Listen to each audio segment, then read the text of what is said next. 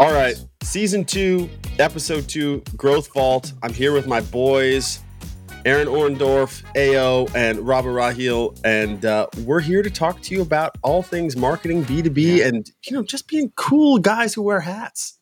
This is the I got to get a hat calendar to make sure that I'm rotating as what day did I wear what? Yes. Because when the videos start popping, right, I don't want to look like I wear the same. I want to show that I've got 100%, dude. variety. 100%.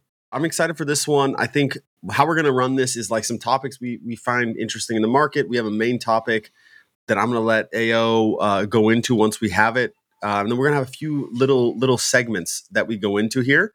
But I guess, guys, has there been anything over the last couple of weeks since we last convened that that I don't know have just struck you, or any kind of business updates on anything you've seen that I don't know just kind of out of bounds? I think one thing I thought was super interesting is a lot of the updates Slack is making to their product. That was really really crazy. When I listened to a podcast, so forgive me if I'm exactly copying them, but I thought it was really interesting looking at kind of everything they're doing with AI and trying to build out the entire work system inside of Slack. And then they have this little Salesforce led thing where it's oh yeah, and you can also do sales enablement on this thing. And it's okay, so you have they bought them. Remember, they bought them though. Remember, Salesforce bought them. Yeah, 100% know that they did that. It's just kind of a funny this is what Slack wanted to build. This is what they had to build because Salesforce was yo, you're doing this shit because we're integrating this into them. So 100% understand. I'm just curious, that's one thing I thought about. That was super interesting. I just don't know how I feel about spending more time in Slack. So that's my pushback on that is I spend enough time in there. I kind of like getting away and turning it off. I mean, going and doing deep work other places or having an organization in another place. That's my one thing. I don't know what you guys have been thinking about or what you think of that specifically. I'll jump in and then I'll toss it over to AO to close it out. I think, and you actually did a really good thread. We should probably link to it about it. I think the challenge with Slack right now is there is so many jobs to be done for different people. And so there is a certain aspect of maybe certain users actually appreciated the redesign, whereas I did not. I think it was you, Chase, or somebody gave me the hack where I can now expand my workspaces because I'm in workspaces that and maybe this is just a me thing that I need to figure out, but I'm in some workspaces where I just lurk and I could literally care less about any updates, notifications, etc. But when I see the Slack notification, it gives me this stress. And so when it's all stacked together, I hated it. But now that it's branched out, that isn't that big of an issue. I think one of the challenges with Slack is it's kind of in that Notion space where, and maybe that's a business that makes a lot of sense, but when I was at Triple Whale, our Slack was atrocious in the sense of there were so many things going on.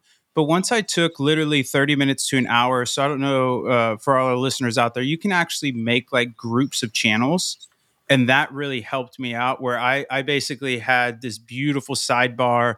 We had a lot of automated channels like sales, bug channel, things of that nature. I wanted to be able to peek in every now and then, mute the notifications, put them in the automated channels. I had my main channels, and then I had the marketing squad, HR, dev, and I really started to section it out, and it gave me a lot of clarity and ability to get into things that I wanted to. Because I think at the end of the day, Slack, for me anyways, is the job to be done is it's an internal comms tool. Email is still external, but it was just a really nice place. You can bookmark stuff, you can do things, and we actually built a whole system at Triple for the marketing department where essentially you would have a project, and if that project was going to have a lot of communications attached to it, so for example the Whaleys, there was just a big buildup there. So we have a Whaleys channel. That Whaleys channel is now linked to the Notion project, and then also any sort of resources also linked in that channel. And so you can make a nice circular loop, but the too long didn't read is what I'm getting at. It's a lot of work to set it up efficiently, and I don't think a lot of people do that, and that drives a really terrible experience with Slack. Furthermore, I think there should be some sort of Slack etiquette. I don't know about you guys, but I fucking hate when people don't reply in threads. It drives me crazy because you lose a ton of contacts. It's my biggest red flag. Yeah. But that has to come from the top, right? You can't mandate that to other people's departments or your leadership, things of that nature. So I think the two things there is Also, having some don't semblance. at here when you don't at here or at channel if there's no need to at channel. So here's a little pro tip for you. I thought those are the same thing. What's interesting, if you do at here, it'll only message people that are active. If you do at channel, that's the mass blast, which is really fast. I thought it was the same, not the same. Why aren't they like they don't even onboard you on this stuff? Like here are some like but cheat this is codes. what precisely. This is what I'm trying to get at is it's not necessarily that Slack's design is terrible. It's more so the Steve Jobs you're holding it wrong. Yeah. And so it is what it is. But I think if you do set it up correctly, you do have etiquette that is implemented throughout the whole company. It's actually a really incredible comms tool. And then the last thing I will add is eradicating the assumption that it's instantaneous communication. I think that's not a great assumption, and you start to break people's focus. But anyways, super long ramble. AO, take us home. It speaks so directly to the fundamental problem right now with the arms race via AI. You mentioned Notion. I do not need another effing writing assistant. 100%. What I need from AI is to do exactly what you were talking about, because those are the unlocks. The unlocks is the manual. It's like, I think of it almost the same as a UTM naming convention structure. It's an org optimization. 100%. Yes. And so, like, the thing that leads to delight is what are the power users doing to manage it? And what you just described is a big unlock. Understanding what the different ats do, how to create user groups, how to group your channels, all these big deals. Now the connections is involved, right? How do I actually separate those into usable sections instead of the default that Slack sets up? Etiquette is a really big one. And whoever wins that arms race to AI isn't the one that bolts on more, can I write faster? It's, can you actually accelerate what's working for the power users? And that's the big gap that I see in a lot of this, where there's that disconnect between the people that are using it really well to drive productivity in any form. And that goes across the board. Different Notion's a great example. Slack's a good example. Naming conventions is places where if what I need from AI is to take the best of the best and start making the active suggestions. And for something like Slack, where there's really low risk, I would like, if I had an undo button, I'd be like, yeah, we can auto do all that for me, AI. And then if you get me 90% of the way there, amazing. It's such a, right? I see those hands. That's the win. So well said. And I think that's, to your point, when you get into some real fun and interesting implementations of AI, because to your point, right now, there's just nothing that has, like, all this stuff is really cool and like awesome. But again, like nothing is writing an essay for me. It's definitely great. Like it's like super awesome hyper editor, really interesting to brainstorm with it. But I've just found that, to your point, there's not been this crazy unlock for me, whereas something like this would be incredible, where you can go and say, hey, this is the teams that I have, the X, Y, or Z, like some semblance of an onboarding, and it spins up these channels and like, here's the description of the channel, the etiquette of the channel, et cetera, and you can have your different flavors. I think that's a really brilliant idea, AO, because it's candidly a lot of work. And a lot of people are lazy. They're not lazy, but they just have so much other things going on, especially early growth stage. Like telling your boss, oh, I spent 2 hours branding the Slack, setting up all the channels, making it super efficient. They're going to like, you're fired. Like, you know what I mean? Like there's just a certain aspect in this growth stage. And Chase and I were kind of talking about that too. When you get into this super early growth stage, there is a need for systems and optimizations and things of that nature. But at the same time, like there's not really like, you got to go out and kill first. Like you don't need a refrigerator yet. You need fucking meat. Or if you're, vegetarian, you need to go seed the fields so you can reap the harvest before you even get tools or anything. So I think it's a growth problem in that sense of like, it's a good problem to have. But at the same time, if you don't do it, you can see a lot of long-term debt build up in terms of organizational issues. But at the same time, if you do it, it's really politically scary because you really can't chalk that up to any wins to your boss, because candidly, your boss doesn't care. Your boss cares about either pipeline or sales or some sort of like move the business forward metric. I don't really care that you got a faster or a bigger cart. We need a faster horse kind of stuff. Yeah. I mean, the big call out on this is like, if you're going to do something like this, do it in your own time for you, not for your boss. Like it's for your personal optimization. So like I have a bunch of tools that I use that have nothing to do with like the business specifically. I'll pay for them myself, but it's for me to do a better job at work. One thing I think about AI, I think I don't say we're there completely because it's not like still full mass market as much as we all talk about it. Right. But there will be this kind of diminishing return on the novelty and what happens with the acquisition novelty of AI specifically. Mhm. Like we saw it at Pencil, dude. There was this huge wave of like, oh, you're AI, you're one of the first ones, you're going to get, and we had it early. And then we had I would say a later stage one, which is kind of the open AI wave on the back end. The idea though, is at the end of the day, people come in and like, is this actually fucking useful? Right? It's not, oh, is this cool? Does this do the thing? So like I'll use OpenAI for an example. So like I've tried thousands at this point of permutations of using it.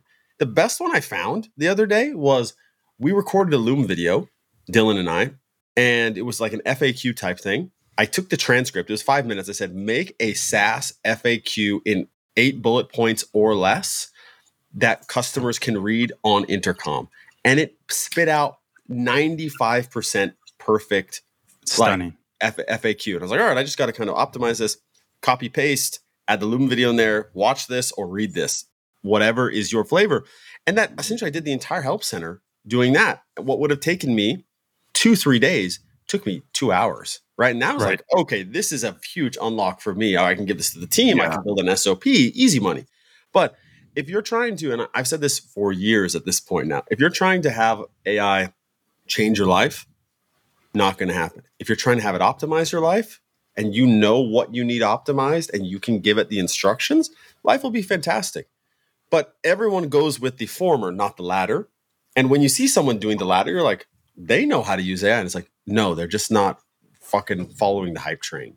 And so that's kind of my big one. And again, I sound like an old guy, AI guy screaming at the sky right now, just having been in it and dealing with this kind of like this expectation that people have out of it. I know we came off of Slacks. I think for me with the Slack thing, because you guys had so many great points, it really comes back to, can you have an implementation that's useful? So I've said this, you know, Rob, you said something at the top. I didn't cut in. You said like, all this stuff is cool, bro. If your product is cool, you're fucked. Like if the thing you're talking about is cool, like it's not useful. You know what I mean? Every single one of the things that our customers love are useful.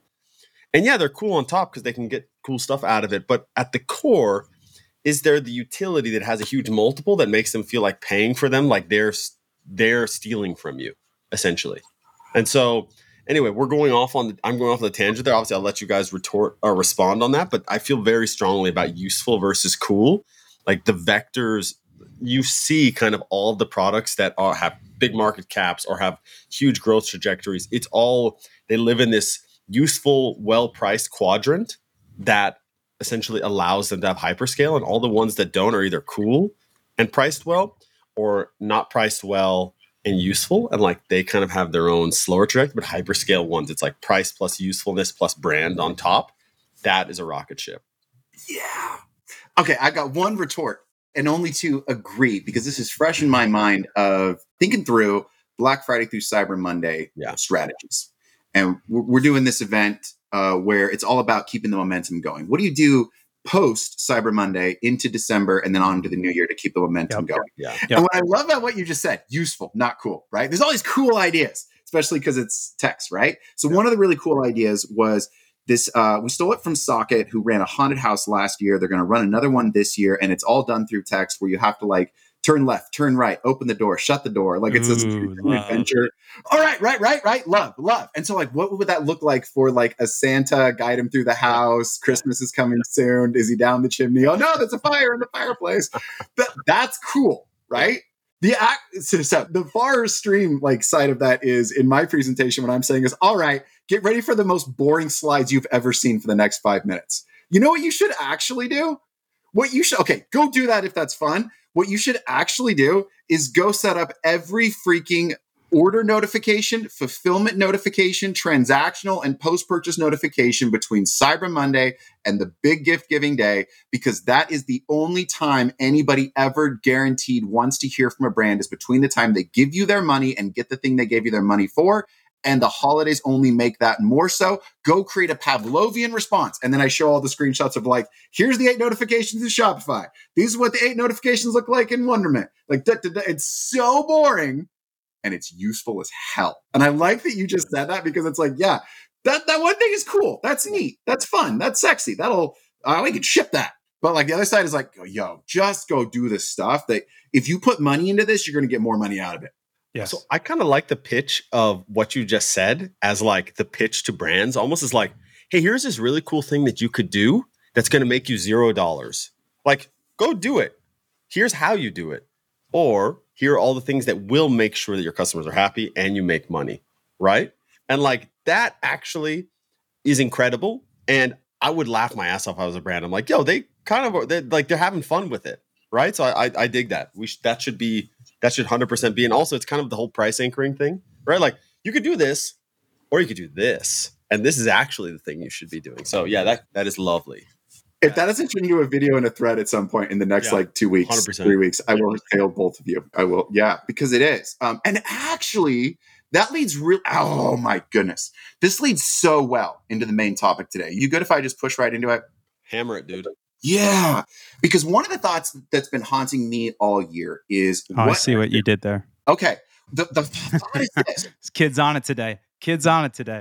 What do you do when nothing is working? And real honestly, like that has been where I've lived there since end of January, probably into mid-August. So we're now recording this right around October, which means I spent the majority of my year living in this place of like, borderline feeling like the house is on fire. What do we save? What do we do? And I know this is true across consumer, D2C, e-com. It goes right into the worlds of B2B because if the humans aren't spending as much money, then the humans powering the humans to spend money aren't spending as much money, right? So it's one of those trickle down into B2B for sure.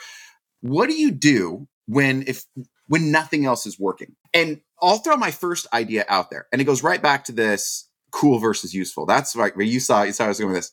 Because my gut response, I stole this from Tommy Walker, who was my boss at Shopify Plus when I first started at Shopify Plus. He stole this maxim from Pep Lejeune, previously Conversion XL, CXL, now Winter Branding. Yeah. Absolute killer, as you would say. So, like killer among killers, that gentleman. His phrase was, optimize closest to the money. Yeah. That's my default of, when nothing else is working, where is the lowest bottom of the funnel activity I can go to make the biggest actual dollar impact? Not how do I get more eyeballs on a new thing? Not even how do I nurture possibly our existing database to identify, slice and dice, better segmentation. That might be some of the stuff I'll talk about later on. But it really comes down to what's the useful thing I can exchange some money for a lot more money for? And that always is closest to the money. It's like optimizing your checkout experience before all of the other stuff that comes before that.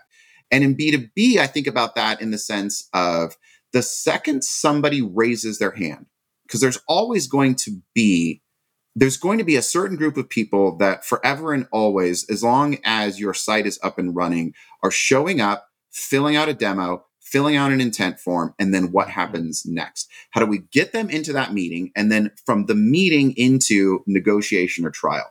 That's where I look to, if nothing else is working, where can I go to start making real dollar impacts is in the guts of that experience closest to the money. That's my starting point. I love that. I think for me... So I have an interesting perspective on this. So because Pencil is an ad creation platform. When iOS 14 hit, we had this like kind of latent churn problem, but the fucking bottom about 2 months after. So let's say it was like April, May-ish, it hit. In about June, July, it was like, oh, fuck. Everyone churned and pipeline just grinded to a halt. Like nothing. And like it's product, which easy answer. And you can't say it's market. No one wants to hear that this is just the market. So I'm like, all right, I'm just going to go. So I was like, I'm just going to go on a tour of talking to people. I had that month because before closing sales, I had no sales calls to do. So I went on I'm going to go like on a tour of talking to people. I talked to probably 80 different old customers, prospective customers, people in the market, like, hey, what's going on? So I aggregated all the information. This was the first thing. I said, look, guys, this is kind of the consistent theme that I'm finding here. What can we do? So the first one was, okay, people are trying to consolidate things as always. What can we do? Let's offer some services. So I wrote a thread about this at one point about like we tried to start an agency. So I closed a fucking lot of deals on that. Worst idea ever. The reason those brands are coming to Pencil to do it is because we're like cheap and they've gone through 5. So they have bad businesses. Because if someone goes through 5 agencies, it's not the agency, it's usually the brand. They have just a bad business and they can't handle it. So like so we ran through a bunch of experiments. I think the thing that we missed was when things are going bad, you tend to optimize like all of these things that will get you closer to the money without having a longer time horizon around like what should you actually be. So like we should have gone hard on community for much earlier than we did. So like we went from July to April just focusing on product and revenue.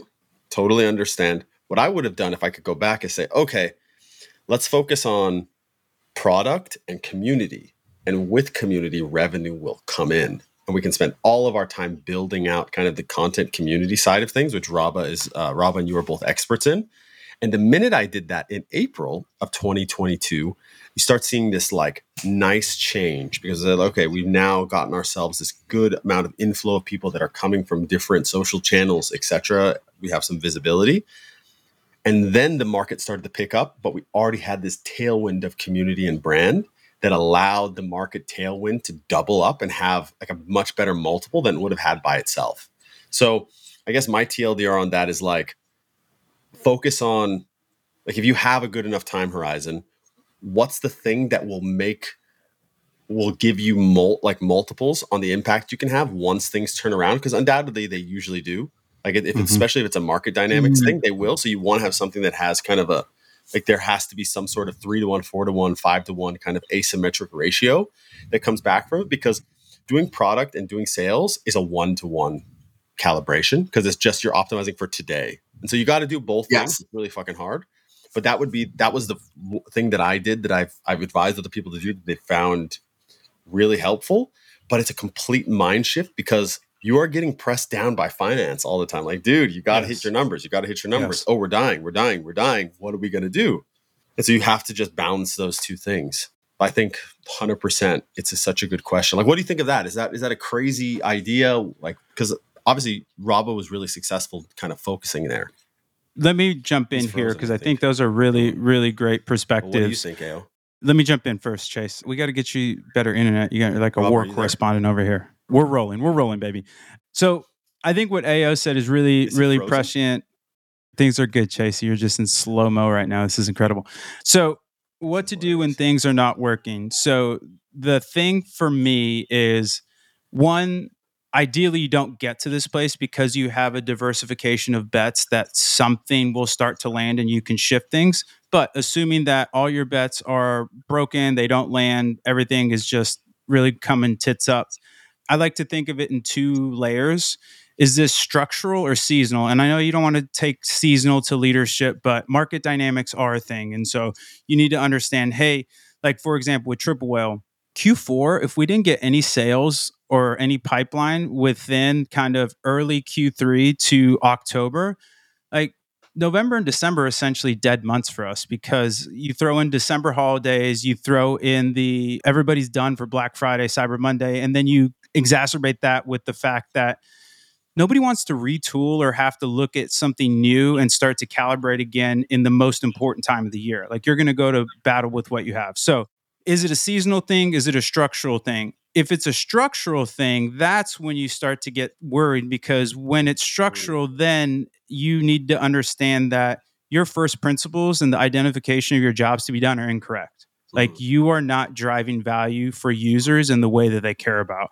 And so that's when you go back to, for me, the retooling of essentially it's cheaper to just to blow up the house and build a new one than try and renovate the house. So what I would suggest is kind of what Chase did is obviously you have to keep some semblance of BAU running, but there's just no point in running down the wrong path if you have a broken compass. You're just never going to find the port that matters to you. And so you really need to recalibrate that compass and understand what the job to be done that these people are hiring you for.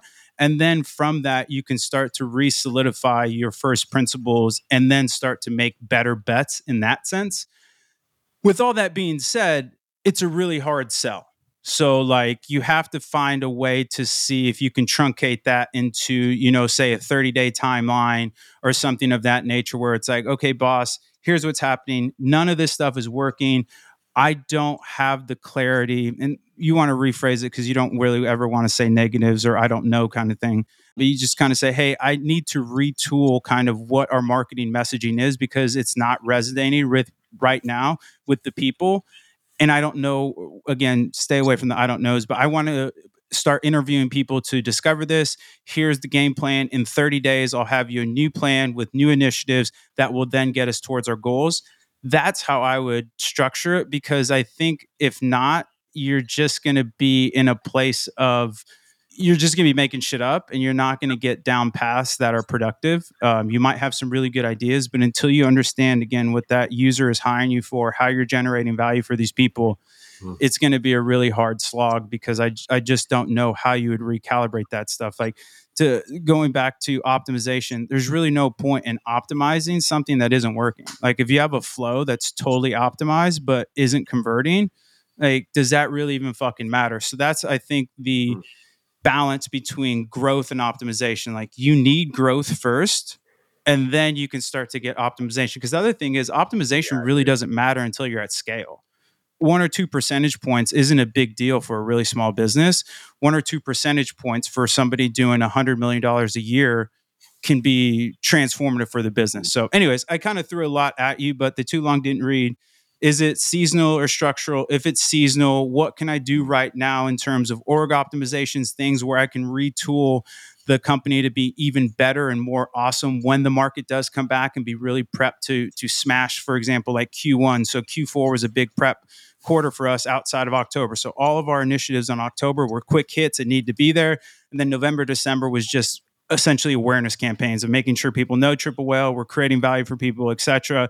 But a lot of times you're not going to change those people's minds because their whole point is to make more money for their business. And there is not really a good way that you can de-risk that. And so if you're in that space, then you need to understand, okay, cool. This is the time that I can go to my boss and say, hey, I want to set up Slack. I really want to nail down the sales funnel. We need to hit our rev ops really heavy to make sure everybody has visibility. I want to make sure all our analytics and tagging is in place, et cetera. These really boring things that, again, aren't very cool, but they're super useful. And then from that, nail down some first principles, do some jobs to be done interviews, and just reconfigure the thesis that you had is what I would suggest to most people. Because if you go down the optimization path or things of that nature, like you're just going to be better at being worse. So I want to echo what was just said, as well as defend myself for one hot second. Because you all just like optimize closest to the money. What I mean by optimize in that sense is not how do we create a small change through the funnel, tick by tick, 1 to 5%, 1 to 5%. I mean, if the last step is sign the contract, what can we do to increase that by 10%? If the step immediately before that is improve the contract, getting the right person in the room so that any final pitch meeting, is that what needs to be solved? How can what are the smallest changes that can make the biggest difference is what I mean by optimize closest to the money. So just taking a step back into your area of ownership, piece by piece, right down to if I can actually make the open and click-through rate of the demo request to schedule a demo 10% higher, right? That's a big move compared to actually increasing the conversion rate of that page itself. Of the people who have already raised their hands, how do I get them to show up in the room? And I really want to aim at making that not just a 10% change, but like a 20% change. Yeah. It's a small absolute number that if I go from 5 to 7, that sort of thing, right? That's a big actual percentage change. So that one, I want to defend myself. Yeah. Number 2, here's the why. This is the beautiful thing about what both of you just said, and I want to say it out loud. What both of you just said is actually the first thing you would do is go talk to the humans that are buying from you. I heard that narrative all throughout, and I want you to say it out loud, because that is not the knee-jerk reaction of most marketers. At least that has not been my experience. Marketers are really slow to go out there and mix it up. Whereas like sales, you have to. Your BDR, your SDRs, your partnerships, like they just have to be out there in the trenches. Marketing gets this respite of like, oh, I don't really have, but no, what both of you said, even when the way you talk, Rob, about the jobs to be done, you're anchoring that in not a neat new idea, but in like, go talk to the humans. And this is the powerful 2-for-1 for that, because nothing has worked better when nothing else is working than getting into the world of the people that I want to sell to, by hook or by crook. Any means necessary. And even if it's under the guise and the real honest guise of this isn't working, I'm having trouble, can I talk it through with you? That opens new conversations and doors that actually do lead to big wins later on by just nurturing those relationships. So it's a really powerful 2-for-1 to get out there and freaking talk to people, get in their world. That's the biggest one. And that seasonal versus structural, great divide there too, as well. Yeah. And so to kind of anchor your point as well, I don't think you're wrong. I just think what you were describing is more of a order of operations of structural, where it's like, are there big structural holes? Like, oh my gosh, like we're getting the worst people in the room. Why are we getting these people in the room?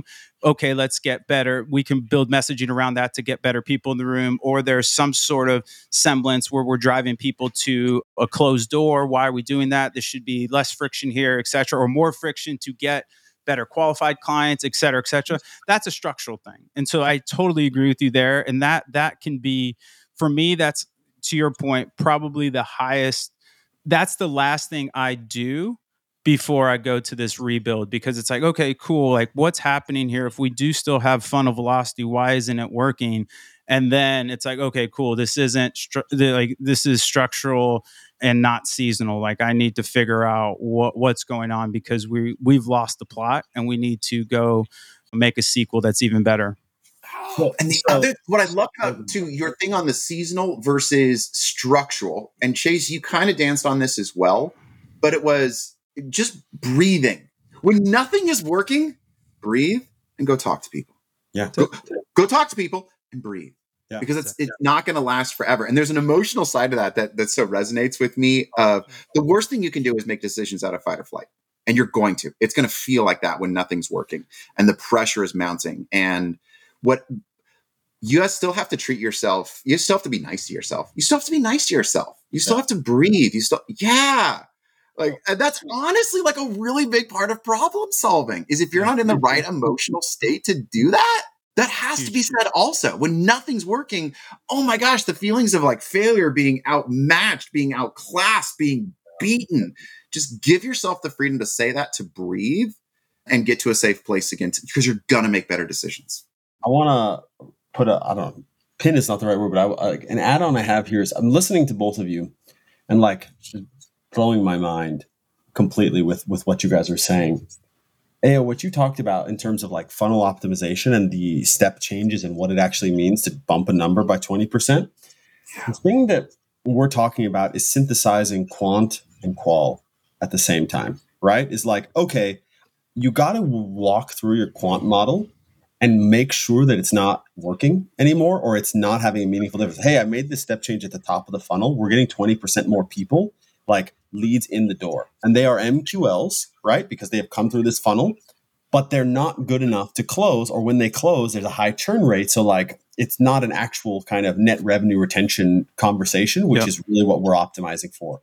And so once you have enough data, this is kind of the key crux of this. You have enough data on your funnel to say, okay, the quant is not quanting. The math doesn't math, right, Rob? The quant isn't quanting. You have to kind of say what we're talking about, which is, all right, I've got to go and be among the people and become a man of the people, right? And say, okay, like what is actually happening? Is my story resonating? What do you care about?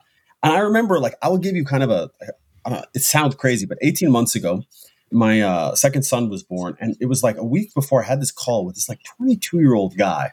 It's like, dude, you're on LinkedIn, you're sending emails, like everyone in e-com is on Twitter. And I had been very anti-Twitter, which sounds kind of funny now. And he's like, go check it out. Everyone's there. All right. So I go and I'm like, check it out. And I was like, all right, I'm going to be in the hospital for 2 days with this kid doing nothing, right? Besides taking care of it when he's crying. I'm just going to go hard at Twitter for 2 days and see what happens. My wife was sleeping, kid was sleeping. Dude, I got like 10 sales calls during that time. I'm like, oh my God, because nothing had been working. Right. And I'm like, all right, dude, I'm just going to try something new, like whatever, because I had quanted the hell out of myself. I got nothing else to do. Let's go talk to people. And this is a one-to-many. And I had 6 followers at the time. So it was like total that guy who has 6 followers and is following 75 people. And you're like, dude, the ratios don't work here. I'm not replying to your DM. Okay. But you saw the more like, you're like, okay, this is where people are. This is where conversations happen. Then you start having these individual conversations. Obviously, you do it with the people you have in kind of your CRM already.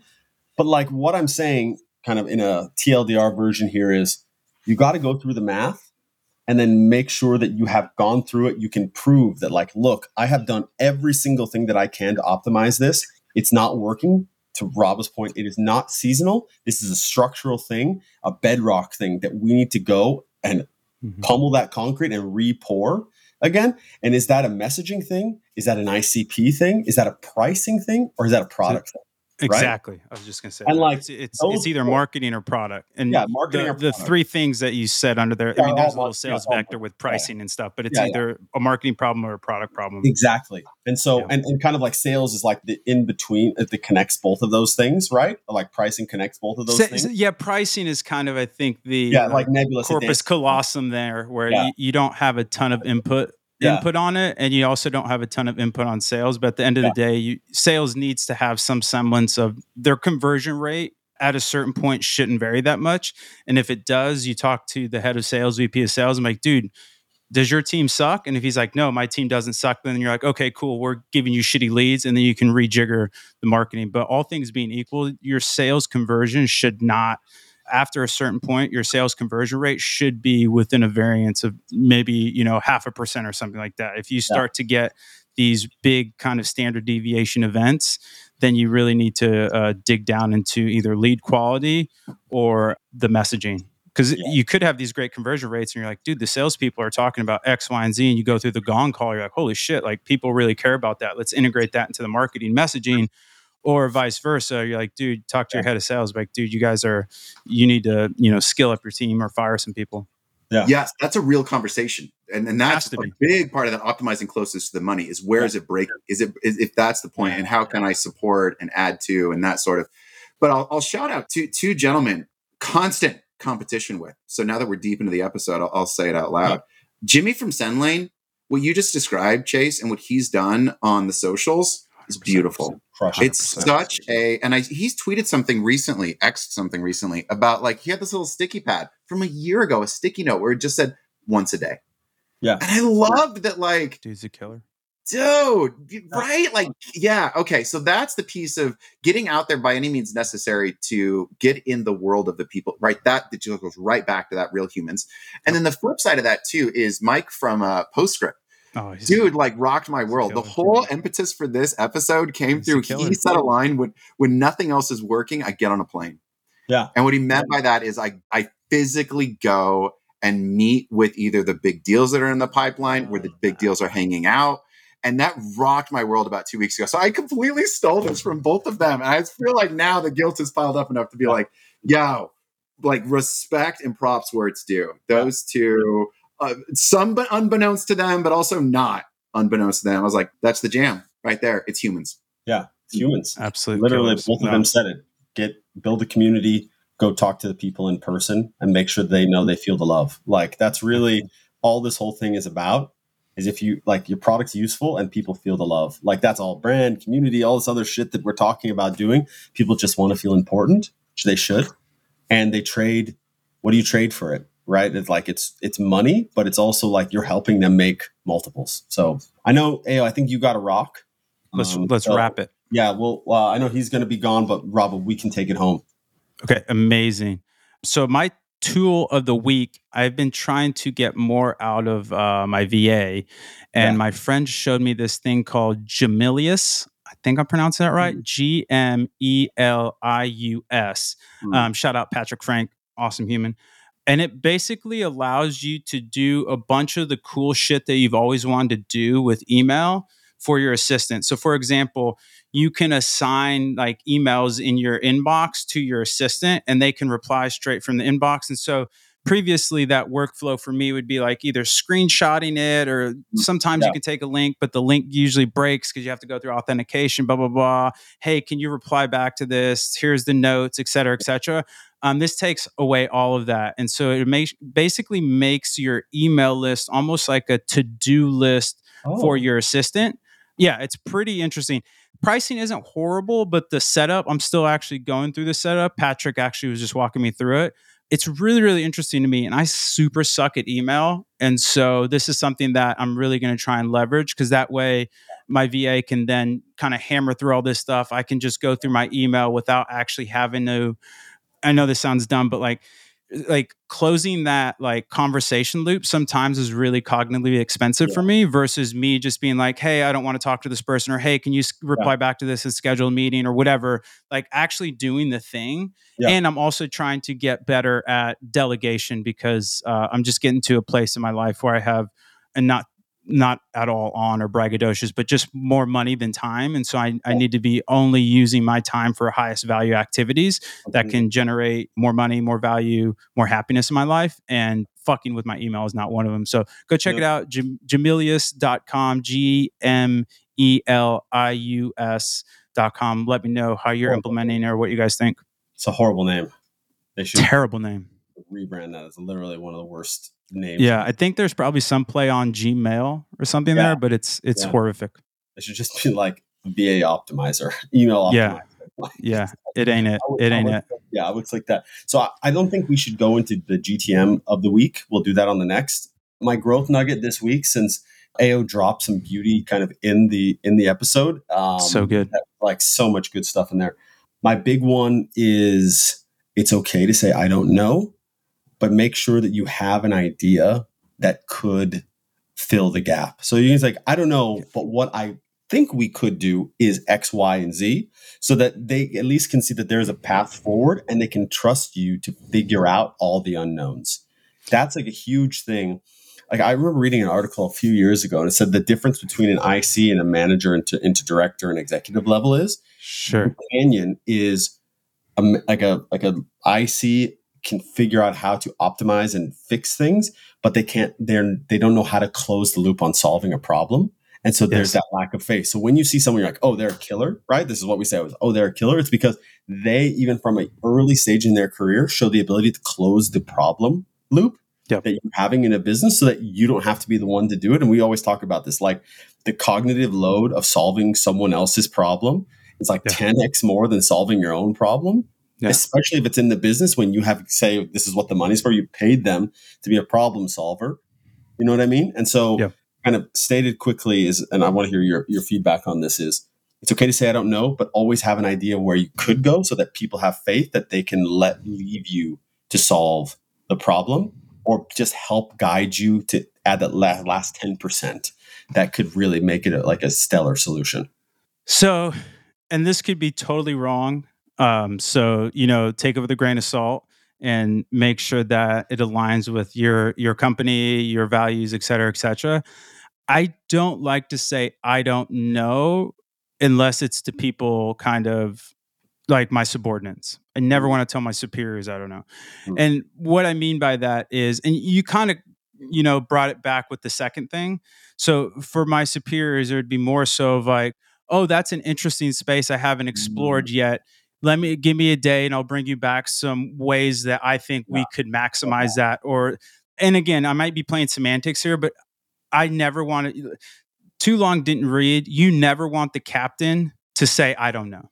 And so like, you need to be like, hey, we're sailing to this port, like, or with this port. And then you can always maneuver it, but it's just kind of more of like a survival skill of like, I don't want to instill any sort of doubt in my leadership and my team by saying, I don't know, versus, and again, there's a balance of that with having some humility. And again, that's why like with subordinates and stuff like that, with Tommy or something like, hey, Tommy, here's what I want to do. Here's when I want it. I don't know how to do it. That's your job. Like you go figure out the how. I don't think there's issues with that, but more so like, I really want to command a space of leadership and trust.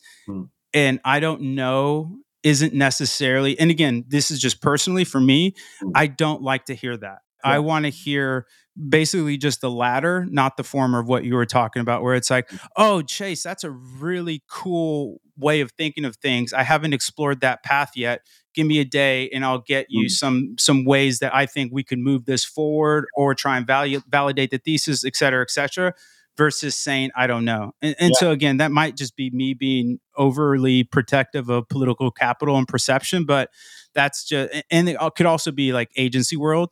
Like that's one of the biggest no-nos in agency land is I don't want to say, I don't know. Like the worst thing you can do, like as an agency owner or a creative, especially creatives, really, especially like you never want to hear your designer, your creative say, oh, I don't know how to make that. Or I don't know. Like absolutely that, that's instantaneous, like fire, that's not the path. So again, not shitting on, I think where you're coming from, we're aligned. I just would really be cautious of the IDKs, dropping those, because it is like your job is to know. And so if you don't know, don't say I don't know. Say, oh, okay, I'll go explore this for you and give me a timeline, and I'll come back to you with some solutions. I think the cultural component is a really important one that you shared. Also, very big. Like, so you have to know your culture of your company. Is it a heavy experimentation culture? Because like, let's just say like we're both CMO, right? Yeah. Your CEO is very okay saying I don't know. Then it doesn't really matter. Like that's coming from the top. But if you've never heard your CEO say I don't know, then it's like, oh, I can never fucking say I don't know. It's exactly what you said, which is I need to come with something very strong. And then there's also the personal component with like how I feel about something, how I want to do it. And what you said, there is this tax that can come if it's not like embedded in the culture. I think the big thing you mentioned that I'm 100% on board for is you want to always kind of ground it in like, I think it's interesting. I'm going to go figure this out and come back. An action item. An action item. I think that's a really good shift, and I'm gonna do that. The other big component of this is like you want to make sure that if there's an ask that you don't have an answer to, is like to go back and push back on them to ground it in first principles so that you understand what they're actually saying. So that if you say I don't know, like so, the idea is like, okay, this is you thinking about this. What are we trying to do? Why are we trying to, like, who is it for? What are we trying to do? Blah, blah, blah. So that you have all of the information and it either essentially checks the box of what you're thinking as the wheels are spinning in your head at that moment, or you're like X, like my ideas are wrong or their ideas are wrong. And you can push back and say like, look, now I have a full, like a holistic understanding of what we're trying to accomplish. I'm going to like amazing idea, right? Obviously like wrap the sugar in shit in a sugar sandwich, right? Yeah. And then go off and, like you say, have that day to figure that out. I think that's almost a better framework than what I pitched at the top, to be completely honest with you, is what we're talking about now based on your pushback. So I think it's great. Yeah. And the other thing that I would add on is a great clarifying question or questions is, and the second comes a little later, but the first is really important, especially if you have like a CEO or a boss that has shiny object syndrome, which is pretty much everyone, is what's the goal, and making sure that that goal is aligned with whether you have OKRs or whatever the targets are for said quarter, and say, okay, cool, what's the goal? And then it's your job to understand, hey, is this actually going to get me closer to my goal? Is this more of just, boss's prerogative and you dance monkey dance, and just giving you that kind of specificity in that. And then from that, you can, if you need more clarity, but this is candidly a question you should answer, but like, what does success and failure look like? And so usually your boss won't say that, but sometimes if it's a very high level initiative, they might have some off the cuff response. But really, I've found that the best way to kill silly ideas is root them in goals. And you can say, okay, cool. It's a really interesting take, boss. Wow, you're so creative. What goal do you think this is going to support, or how? And then they'll either walk themselves like down the path to see a better way, or they'll realize that it was a bit of a kind of preposterous idea in the first place. And then you can get it off your plate without having to disagree with them, or kind of like the 48 laws of power. Like very rarely do you want to show up your boss. You really want to empower them and understand how you can further their journey. Yeah. So that's all I'd say. I'm kind of rambling a little bit, but it's actually a more complex question than it sounds like, and it's something that, if you don't handle it correctly, it can be not great. But when you do handle it correctly, it can be really powerful to understand and expedite a lot of whether it be promotions, trust in you from the boss, et cetera, et cetera. 100%. Well, take us home, dude. Crushed it. Yeah. What do we got? We got Creative OS just dropped, right? You did something really cool. Dropped the SaaS today. Yeah, absolutely. Creative OS just dropped. We're going through the Marketing 1 courses right now together in the cohort. The gals are killing it. Definitely going to have some cool stuff there to share with you all. What else I got? Nothing really too crazy. I'm doing Marketing Land next week out here in Austin, so that should be fun. I might actually, are you doing Grow LA? I might pop out to Grow LA on the 17th. We're on a Blue Ribbon too, right? I'll be at Blue Ribbon. I'm not speaking, but I will be there. Powerful Ezra Firestone. Yeah. And then, man, it's just been really cool to get back on the mic with you, doing a lot of cool stuff in Notion that we'll share shortly, maybe in some templates or something like that. But it's been really cool to jam with you on kind of higher level, just getting stuff together and systematized.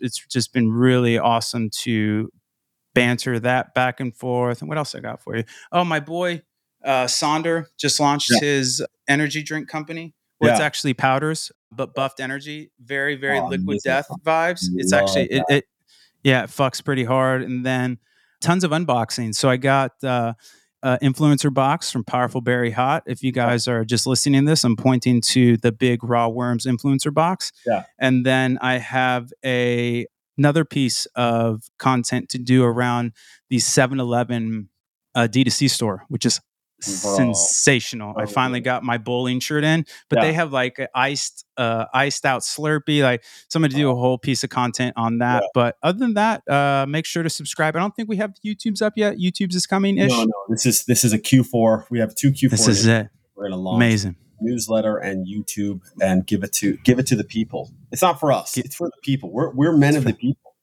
Men of the people we are. And then, man. So that's pretty much it.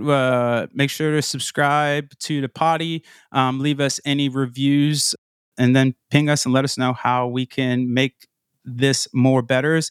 Again, I think the segments are going to be really, really awesome. And then, as Chase alluded to, every week we'll be going through some semblance of almost like you can think of it like a business school case study, where we're going to start to break down some of these brands and their GTM motions, whether that be product led or sales led or a hybrid motion, and just kind of scream from the cheap seats. Who doesn't love that? Oh, love it. This is a favorite thing, dude. That's it. That's it. All right, guys, this was fun. Thanks, everybody. Thanks, everybody, for listening to, just 3 buddies doing what they do on a Zoom call anyway. So this is fun. That's it. Amazing. Right. Thanks, guys. We'll see you guys next week. Bye-bye.